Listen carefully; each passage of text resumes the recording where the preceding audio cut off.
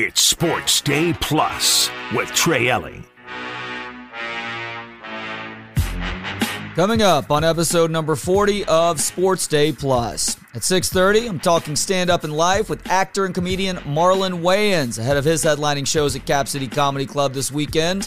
And in mere seconds, Justin Wells of Inside Texas joins me to discuss the Longhorns' loss to Washington on Monday night and what the future holds for Texas football.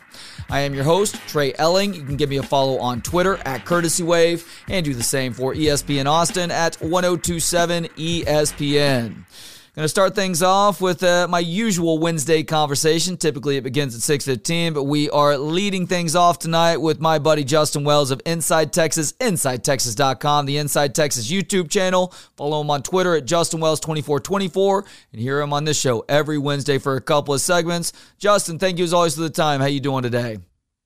Man, I am blessed on this beautiful 2024. This is the first time I've got to talk to you since the new year, so I want to wish you and your family a happy new year and all the wonderful blessings. And I'm doing good, man. I got the sun out. It's a little chilly, but, man, I like it cold. And now I get to focus on this new recruiting cycle and the 2024 season for the Longhorns. Yeah, and a happy 2024 to you, Alexander, and the rest of your crew as well, Justin. So let's go ahead and start with the game on Monday night. Longhorns lose a heartbreaker to Washington, but it was a game that they were really having to play catch-up for a lot of this contest. What is your initial thought thinking back 2 days on that game and the overall outcome there? Yeah, we did a live stream last night on the Inside Texas YouTube channel with Drew Kelson and Ian Boyd, and we gave it a day to let it kind of sink in, to let it synthesize, to try to figure out, what we exactly saw. And I think my biggest takeaways were the better team won. Yeah. I felt like Washington was the better team. They were certainly the more confident team, and definitely more confident in what they were doing, more sound in what they were doing. Yet Texas almost won a game with double-digit penalties, 2 fumbles in the red zone heading into the end zone, and giving up big chunk plays on defense. And Texas was literally a play away from winning this game.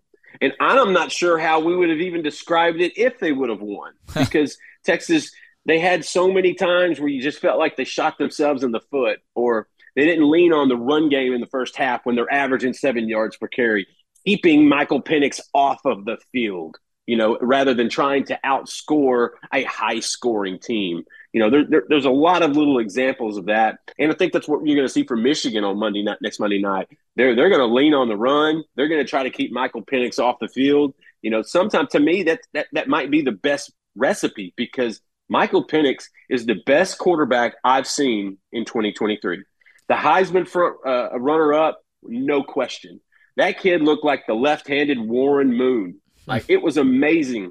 And those receivers, 3 of those guys are going to be starting in the NFL. They're just awesome.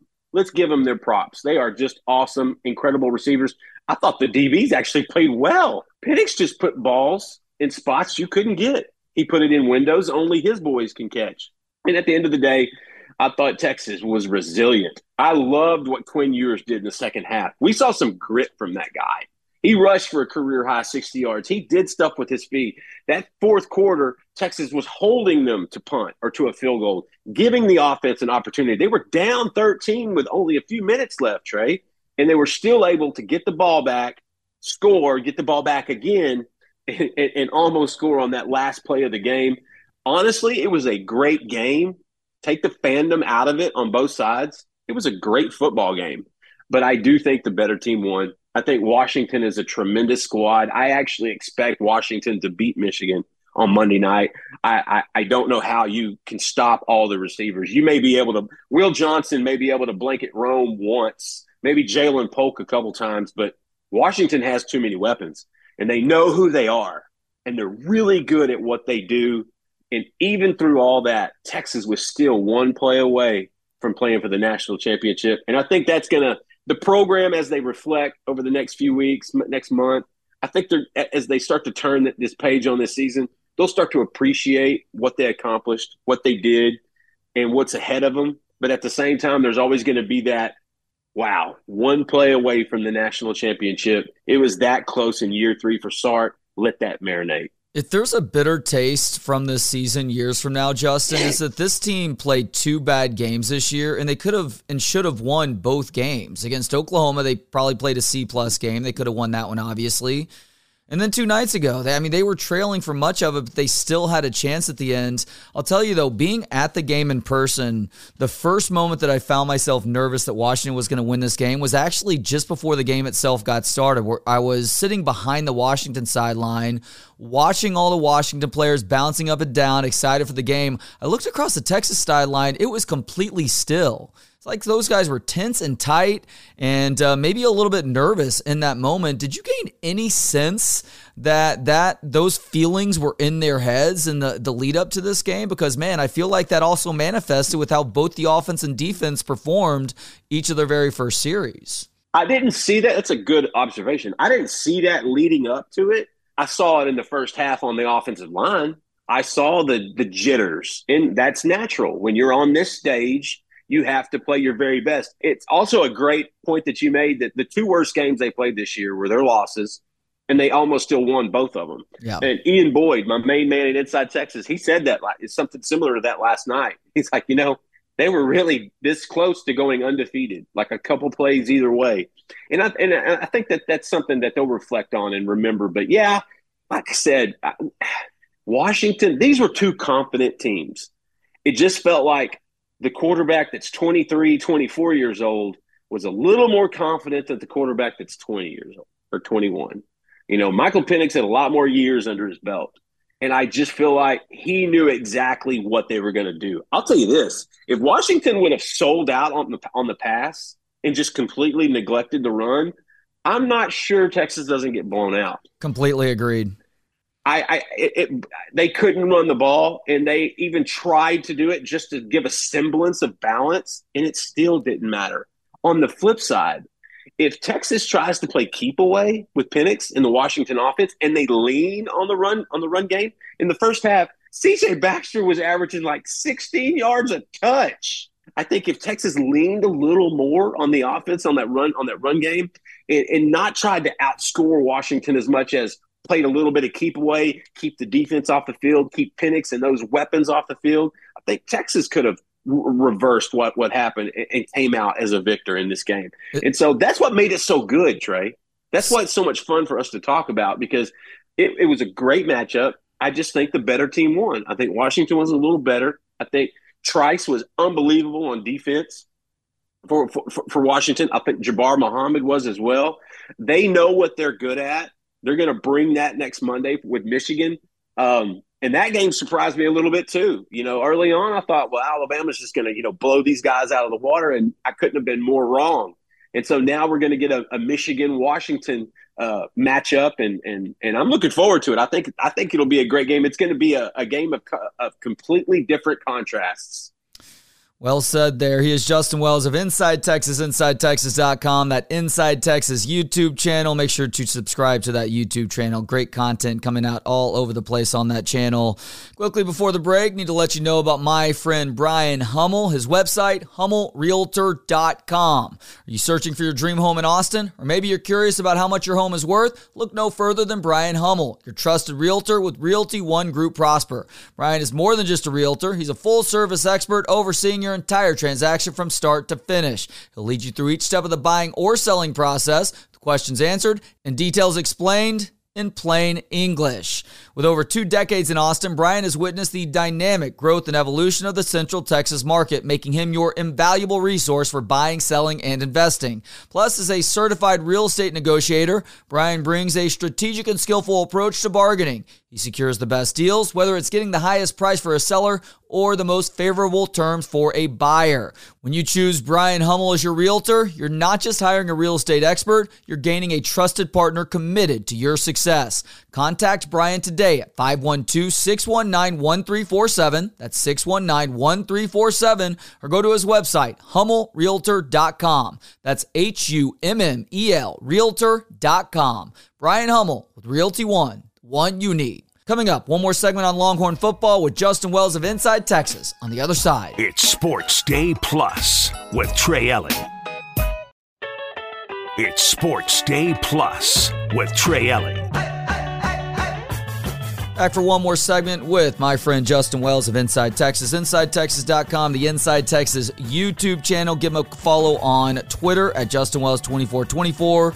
And hear him on this show, usually for a couple of segments on Wednesdays, starting at about 6:15 today. We're kicking things off with Justin. That started last segment, continues this segment. All right, Justin, the Texas Longhorns are now paying attention to who's declaring for the NFL draft and who will be coming back next season. You guys reported this, the first to report it as far as I could see a little bit earlier today. Some good news on that front. Alfred Collins will be back for the 2024 season. This had been talked about for a couple of weeks now, but it looks like it is going to be official that Texas gets Alfred Collins services for next season. Just how big is that for this Texas D-line? I mean, it's big. It's big. They're losing. You know, they're going to go into another draft, their second draft, where they're going to lose 4 NFL defensive linemen. You know, 2 last year and 2 in this cycle. And so getting Alfred Collins back, and that's the one with the upside. That's the guy that can play some 3-tech, some interior, and also, you know, and get pressure and also play some outside. And so, you know, he's got athleticism. He's always had the potential. We've seen a little bit of spark from it over this last season. I think we saw a little bit more of it. Him and Burton Broughton really kind of started to come together more. And I think you're going to see Alfred Collins take on a bigger role now and a bigger responsibility. And listen, the big boy from Bastrop, I think he's ready. I mean, he has got the NFL intangibles. When they look up guys on the defensive line that they want to play and build their franchise around, they're usually the size of Alfred Collins. They're usually his traits and things of that sort. And so getting Alfred back, huge, because going into the SEC and you're losing T'Vondre Sweat and Byron Murphy, that's a hole. And, I mean, if you've ever seen those two guys, that's a rather large hole. And I think Alfred Collins helps close that a little bit. We were recording this at 2:20 on Wednesday, January 3rd. As of now, it looks like the only other name that I'm seeing who has declared pro, T'Vondre Sweat is one of those names, but then Xavier Worthy, which is not that big of a surprise. Does A.D. Mitchell end up turning pro before it's all said and done? You know, I believe he does. Okay. I think Adonai Mitchell will be headed to the league. I think they had some really good conversations with him over the last month about both options if he decided to come back and play his senior year, because, you know, he still has a year of eligibility. And what he looked like with a fully healthy season, you know, what another one of those seasons would look like, would it help his draft stock? You know, I think Mitchell's a second round, third round type right now. He's got incredible body control, good size, good length, good speed. He's not a burner though.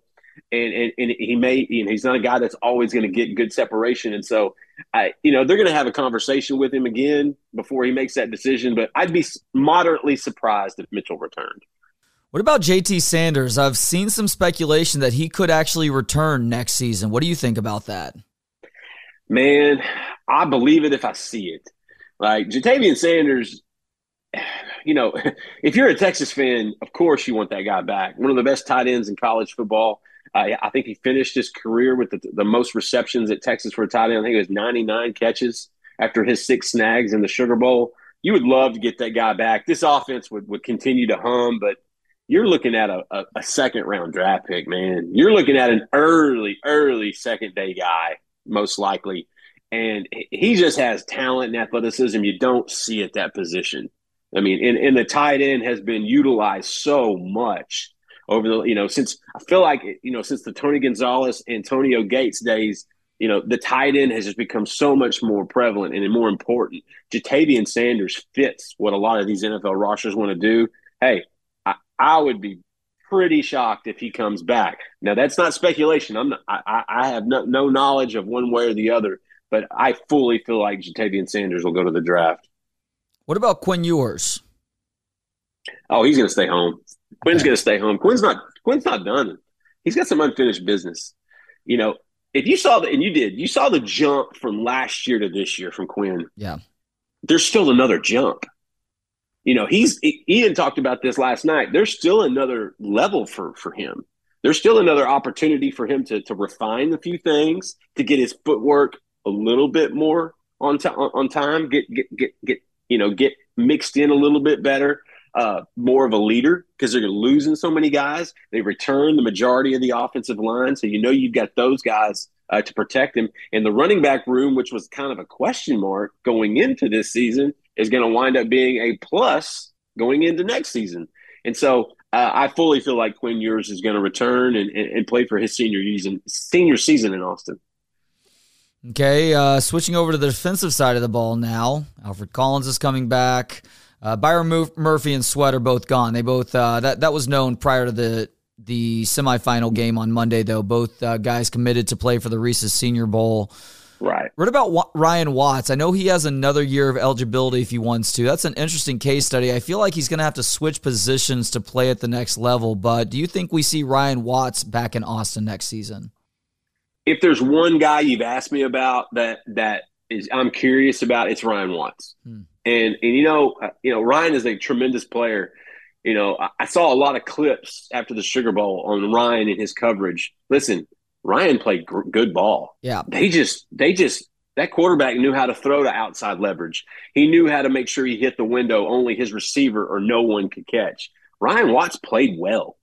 The thing that he'll probably run into is a logjam because the guys behind him are ball players. Terrence Brooks and Malik Muhammad are probably your starting corners next year. You're bringing in other guys like a Kobe Black, who is shining at Under Armour in Orlando right now. You bring in other guys that like a Santana Wilson out of Arizona with Adrian Wilson's son. He's got those genes. That secondary is going to be better next year. And so I know Ryan Watts would love to stay with that group and potentially build on another year.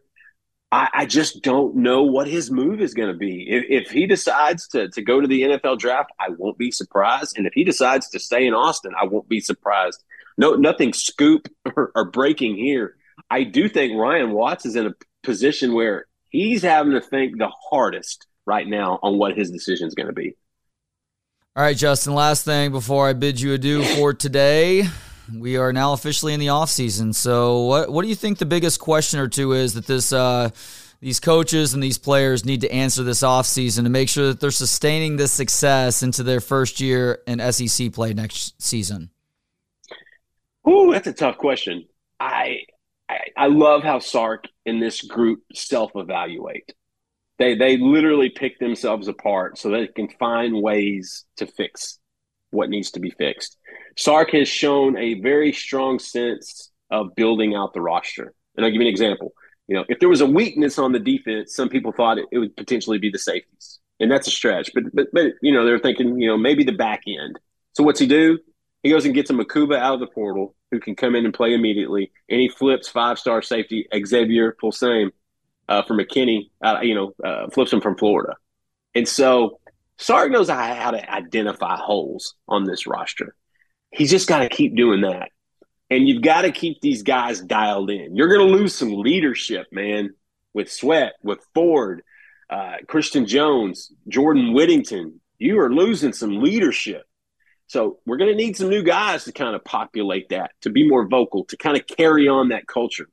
The good news is these sophomores and freshmen that Sark and these guys have recruited and signed over the last 2 years are more talented than the upperclassmen. And they've shown that over the last 2 seasons, especially this year. You had guys, true freshmen, getting incredible snaps and big-time minutes in pressure-packed situations. That has to carry over. Keep that hunger that got you to that point, to that college football playoff, to being literally a play away from being in the national championship. Keep that hunger. If they've got the leadership still in that locker room when they come back from winter break, this is going to be a different team in 2024 than this last one. But at the same time, they can win in different ways. And I think if they keep the buy-in, they keep that focus, they keep letting it be team-led. This last season was the first year under Sark that it was player-led. If they can keep that mantra, keep that culture, and keep bringing in the right guys, they've got 18 early enrollees that will be on campus in 2 weeks. Of those guys, most of them are coming in to get the head start in spring ball to try to get on the field in 2024. You want those self-motivated kids. You want those guys that are willing to skip and sacrifice things in high school for the better good of your college program. That's all Stark is doing right now. It's a trend for most programs.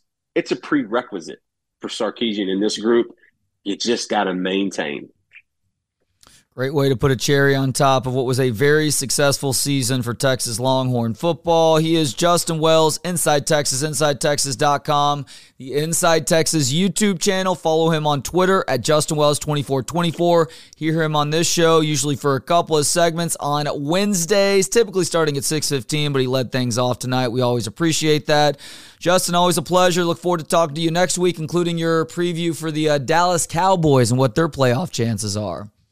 Oh boy, yeah, that'll be a loaded interview. Be sure and pay attention to that. Nothing but love, Trey. All right, coming up, I'm spending a couple of segments with actor and comedian Marlon Wayans ahead of his headlining shows at Cap City Comedy Club this weekend. First, though, I needed to let you know about Domino's Pizza. That's right, a good friend of mine, Ike. He is a franchisee for 4 different Domino's in Central Texas and Lago Vista, Burnet, Treviso, and Lampasas. And Domino's has something special on the menu right now you should definitely check out. Their new pepperoni stuffed cheesy bread is now on that menu. It's the perfect mouth-watering side for movie nights, that sporting event, or if you're just craving melty cheese and pepperoni. So try Domino's new pepperoni stuffed cheesy bread next time you place an order. Your taste buds will thank you. Domino's has a great app. You can also get things done through that web browser as well. And thank you to Ike for all of his support for my broadcasting ventures. Coming up, a couple segments with actor and comedian Marlon Wayans. It's Sports Day Plus with Trey Elling. It's Sports Day Plus with Trey Elling. Marlon Wayans is a longtime actor and stand-up comedian. The stand-up thing has not been going on as long as the acting thing, but man, he has gotten really good at it in short amount of time. You can find out for yourself by going to see Marlon at Cap City Comedy Club this weekend. 2 shows Friday, 2 shows Saturday, a show on Sunday as well. Go to capcitycomedy.com right now. Tickets will sell out all weekend. Marlon, thank you so much for the time. How you doing today? I'm good, man. Sorry you catching me at breakfast, but man, gotta eat. That's all right. You're in North Carolina right now, is that correct? I'm in North Carolina, in Raleigh, performing. Think I'm funny. I did well last night. It's not surprising. I checked out your latest special, God Loves Me, last night, and you just keep cranking them out, man. People may be surprised by this, but you haven't been at this as long as some, but you clearly have a really good control over what you're doing on stage. It is performative, it's funny, it's introspective, you hit all sides, it's philosophical as well. You feeling pretty good about where you're at as a stand-up right now? I think people don't understand, like, the history of me is, like, I've been an actor, a writer, a producer, and a star for a long time. And so when I chose to do stand-up, it was like everything kind of came together. And now I'm able to do all those things and do character. I've done sketch, and I put it all into one show. And that's what makes me different than everybody else, because a lot of times on stage, what people are trying to do is they're trying to learn to act, right? Artists, comedians on stage are trying to learn to act. They're learning to produce. That's why it takes them like 25, 30 years to really get great at it. But I've hit all these other disciplines. And so for me, it all came together a little quicker. And now I have my own. I learned that from acting, as many methods as you can study, when you start creating your own method, that's when you've mastered something. And so I'm creating my own method, and I'm learning to master the art of stand-up, and it's just helping me with everything else in my career. What a fascinating perspective that is, because one of the hard things for new stand-ups is getting comfortable in your own skin and finding your own voice, but you've clearly had different sorts of opportunities to do that over the years, ironically, I guess, from playing other people. Yes. That was a big thing, but sometimes playing other people can be a detriment. Like, it's really hard for great impressionists turn into great comedians. When they're outside of the impressions, they learn their voice. And some people transition very well. You know, I'm great friends with Jay Farrell, who I think is a brilliant impressionist, and I'm really proud of the way he is unstrapping from the impression to find his own perspective and point of view. And he's young, and I'm proud of that. And I'm like, yeah, that's it. When you find your point of view and you got the impression, you're gonna be a monster. So I think for me, it's not just the impression or the different characters. I think it's just logging the hours on the stage and being relentless in your pursuit and learning all the disciplines when it comes to the thing that you say you love. Don't just love one thing. It's a Rubik's Cube. Learn all 6 sides. Yeah, and for you on the stand-up side, you're not only getting up there consistently, you're also churning over new material. Like I was listening to an interview that you did a couple months ago, and I think you just shot your most recent special. Is that correct, in the last month or so? Yeah, I just shot a special in November 11th. And now I have a new special, not a new special, but I have a new hour that I'm working on that I did 2 weeks after my special. I did a brand new hour. So now I have a completely different hour than the special I just did. I'm not waiting for it to release. Once I film it, I know it's dead material. And so for me, what I do is I start a brand new act.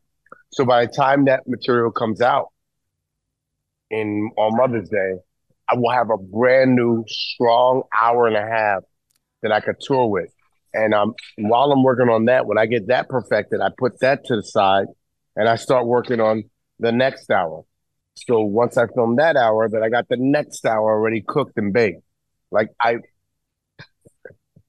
my brother used to say I was crazy. My big brother Keenan. And then I was speaking to him recently, and he said, I used to think you was crazy. I said, I know. He said, but I realized something. You're just brilliant. And that warmed my heart. Damn. Because for years, I used to always tell him all these ambitions and all these things I wanted to do, and all these things I wanted to be, and all these things I wanted to achieve. And he used to think I was crazy. And then he sees me doing the work behind all the things that I say I want to do.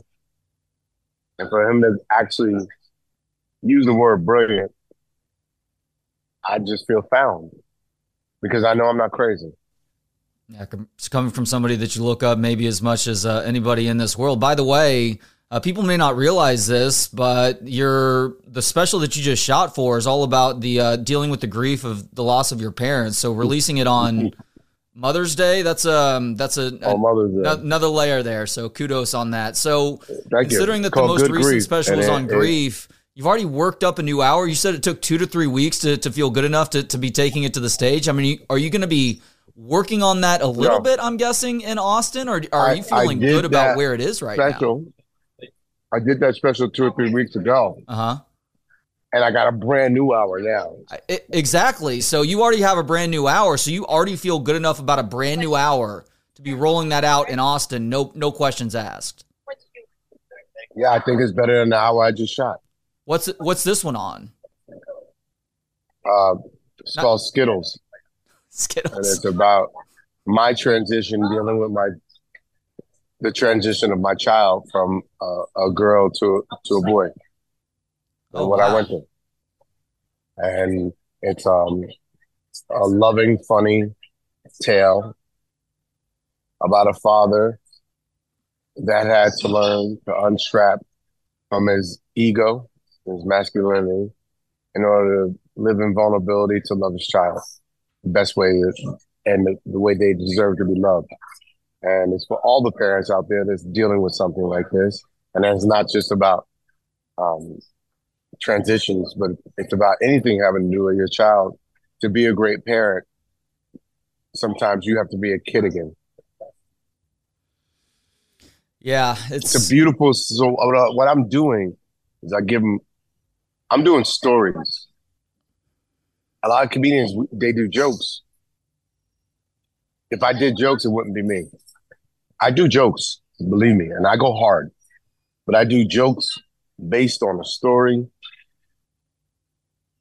and it has an elixir. And the elixir is not always just for the character, but it's for the audience. I think great comedians make you not just laugh, they make you think, and they make you feel. And I'm really just trying to be truthful in a funny way. And I hope my truth affects people because it's therapy on a stage. When I get on stage, it's therapeutic for me. I'm healing myself. And there's a lot of people in the crowd that feels what I'm saying or they're dealing with it. And people come up to me and like, that was beautiful. It's beyond, like, it's a slow standing ovation. It's not a pop-up. It's a, wow. No cry. And it's just being truthful, being honest, and being vulnerable. And I think the greatest of artists put their heart and their tears on a stage or on a song. And that's what I just try to do every night. And it's crazy. I don't cry in therapy. I do therapy 2 times a week. I don't cry in therapy. I maybe cried in therapy 1 time in 5 years.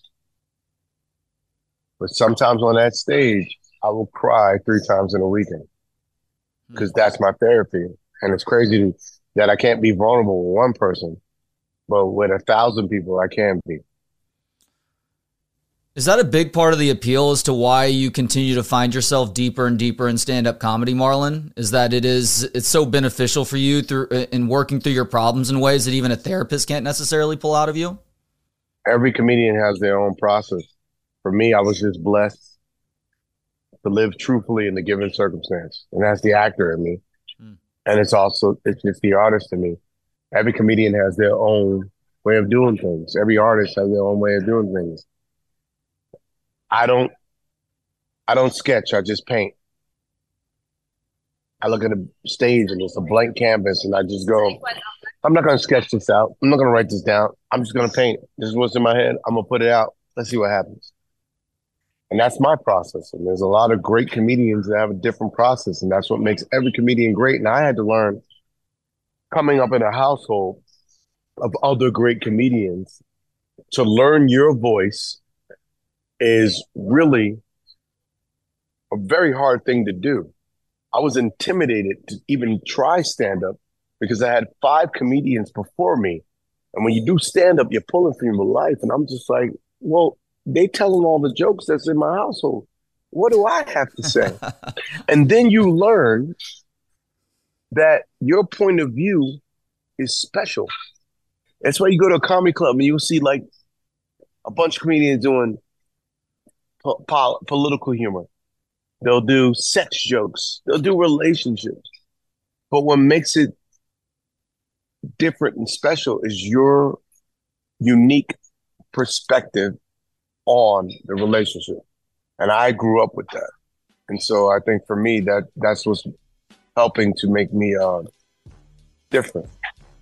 He is actor and stand-up comedian Marlon Wayans, performing that stand-up at Cap City Comedy Club this weekend, headlining shows Friday, Saturday, and Sunday night. Go to capcitycomedy.com for tickets and more info. Coming up, one more segment with Marlon on the other side.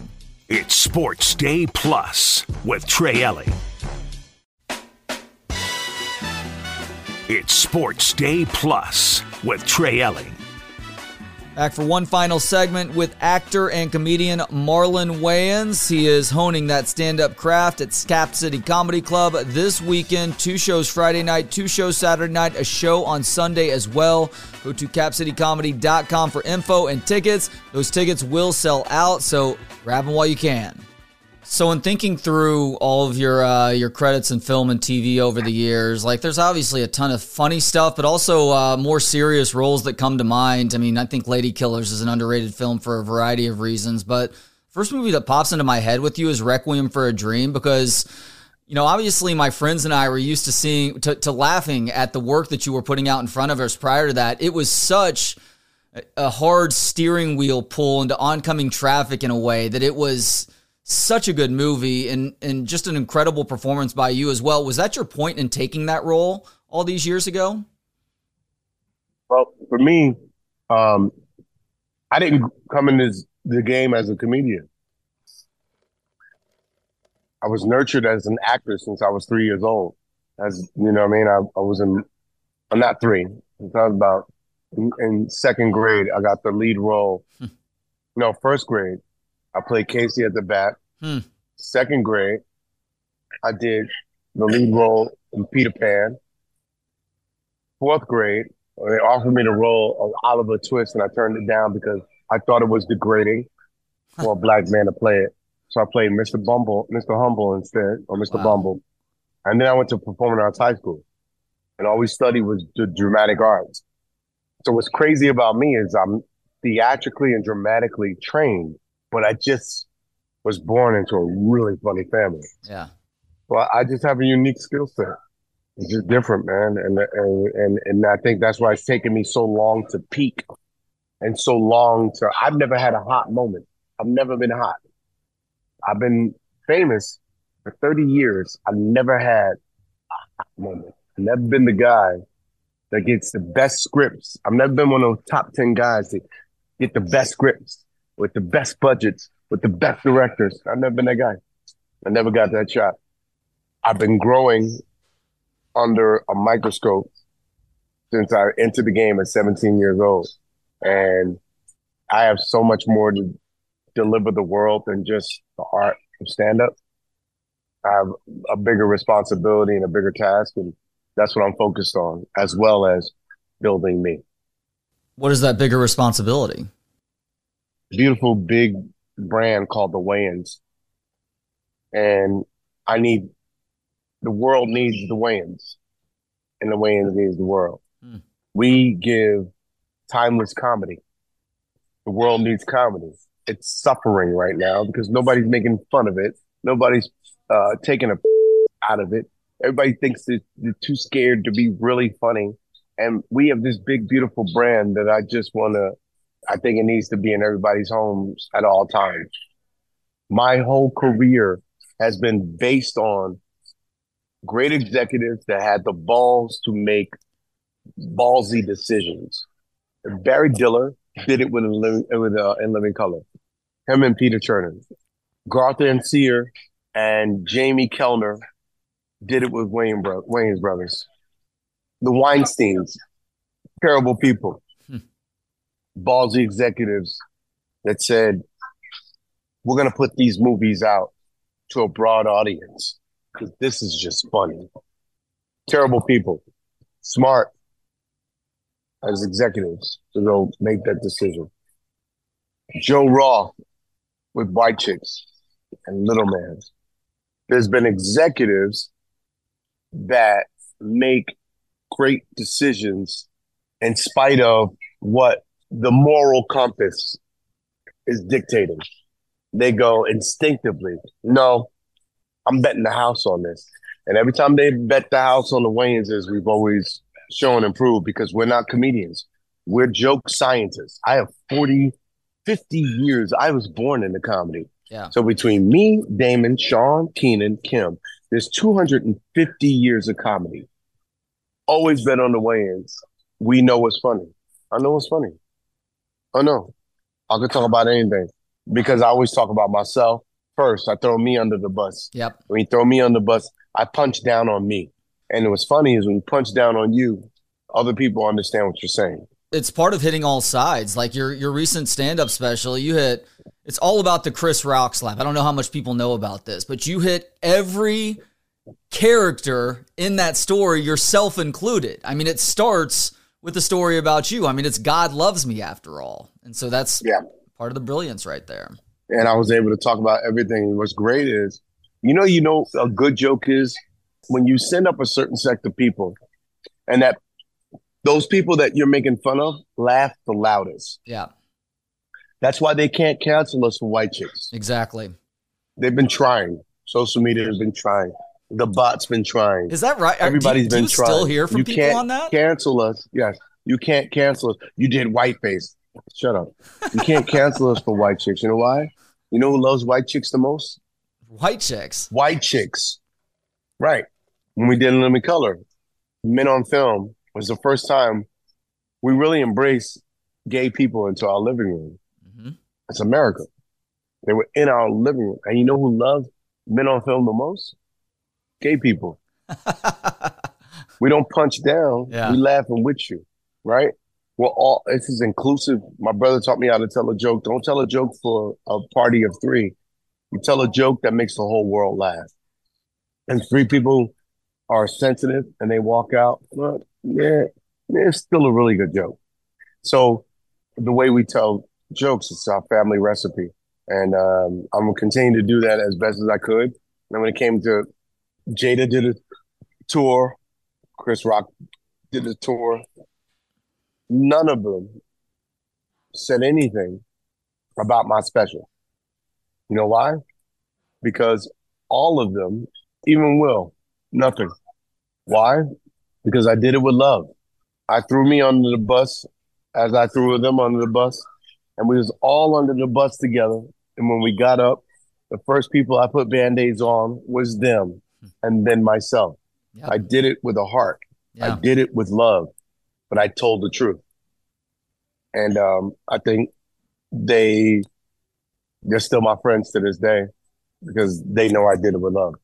Yeah, the last time we talked, you discussed your stand-up comedy being like layers of an onion. You're doing that on more of a micro level now with that most recent special. And so kudos to you on that. Have you heard from any of the 3 of them after your special? You didn't hear from any of them on that. That's surprising. Which is a good thing. Okay. If it was a bad thing, Jada just did a whole book tour for 3 months. I would have been a topic of discussion. I wasn't. All right, so last question now, Marlon. You said the hour that you're going to be performing at Cap City Comedy Club is about you as a parent it's about Skittles, but also as you a parent coming to accept a trans child. Curious to get your take on this. What do you think about trans females participating in female sports? That's obviously been a hot topic of discussion over the last couple of years now. I don't know. I'll explore it in my stand-up. I know that my child feels like it's fair, but I'm like, I don't know. I watch the WNBA. They don't dunk as much as the NBA. It's kind of a cheat. But, I do support, I do support inclusion. Yeah. And but I do think just men have a more just dunk a little harder.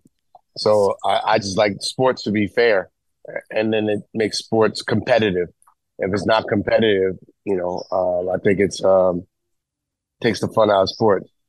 Nobody wants to watch a team go 73-0. I like to see people lose sometimes and go, oh, wow, that was a great game. You want to feel like the tension. But I do support inclusion and equality, and I think there's a way to figure it out. But what I'm going to do is I'm going to go sit down and think about this. And when I come to Cap City, I'm going to see if I can find some jokes about it. Can't wait to see. I'm going to be checking out the new hour at the Sunday night show. You're going to be performing Friday through Sunday, January 5th. And it may not be about that, Skittles, because I change it up a lot. I'm weird. I will be like, yeah, I'm doing Skittles, and then I'll just do a brand new hour on a relationship. So I'm just weird. So just come on out, expect the unexpected, and just expect to have a good time. I'm lucky to live in Austin because I get to see a lot of talented stand-up comedians perform. I don't get to go see everybody, unfortunately, but I'm making it a point to go see your Sunday night show because I want to see where you are with that process right now. It is really cool and fascinating to check out, and thank you for the time once again. He's Marlon Wayans. Check him out, Cap City Comedy Club, January 5th through January 7th. That's a Friday through a Sunday, 2 shows Friday, 2 shows Saturday, a show on Sunday. I like to sit in the VIP section. All the VIP shows for the earlier shows are sold out. These tickets will sell out by Friday, so go to capcitycomedy.com to snag some. Also, check him out online at Marlon Wayans on Instagram, and marlonwayansofficial.com is that website. Marlon, always a pleasure. Thank you for pausing breakfast for a few minutes to talk to me, man. Absolutely. Gang, gang. Appreciate you, bro. All right, another show is in the books. Thank you so much to Justin Wells of Inside Texas for hopping on for a couple of segments. Talk about the Longhorns' loss to Washington. Same goes for Marlon Wayans, talking stand-up and life over the last couple of segments now. Join me tomorrow. We'll continue lamenting the Longhorns' loss to Washington in the Superdome on Monday night, plus a multi-segment chat with comedian and actor Steve Ranazizi. You know him from the TV show The League. He's going to be headlining at the Comedy Mothership this weekend. Thanks to you for tuning in today. We'll be back tomorrow at 6. In the meantime, have yourself a great rest of the night, a continued happy 2024, and hook 'em. It's Sports Day Plus with Trey Elling.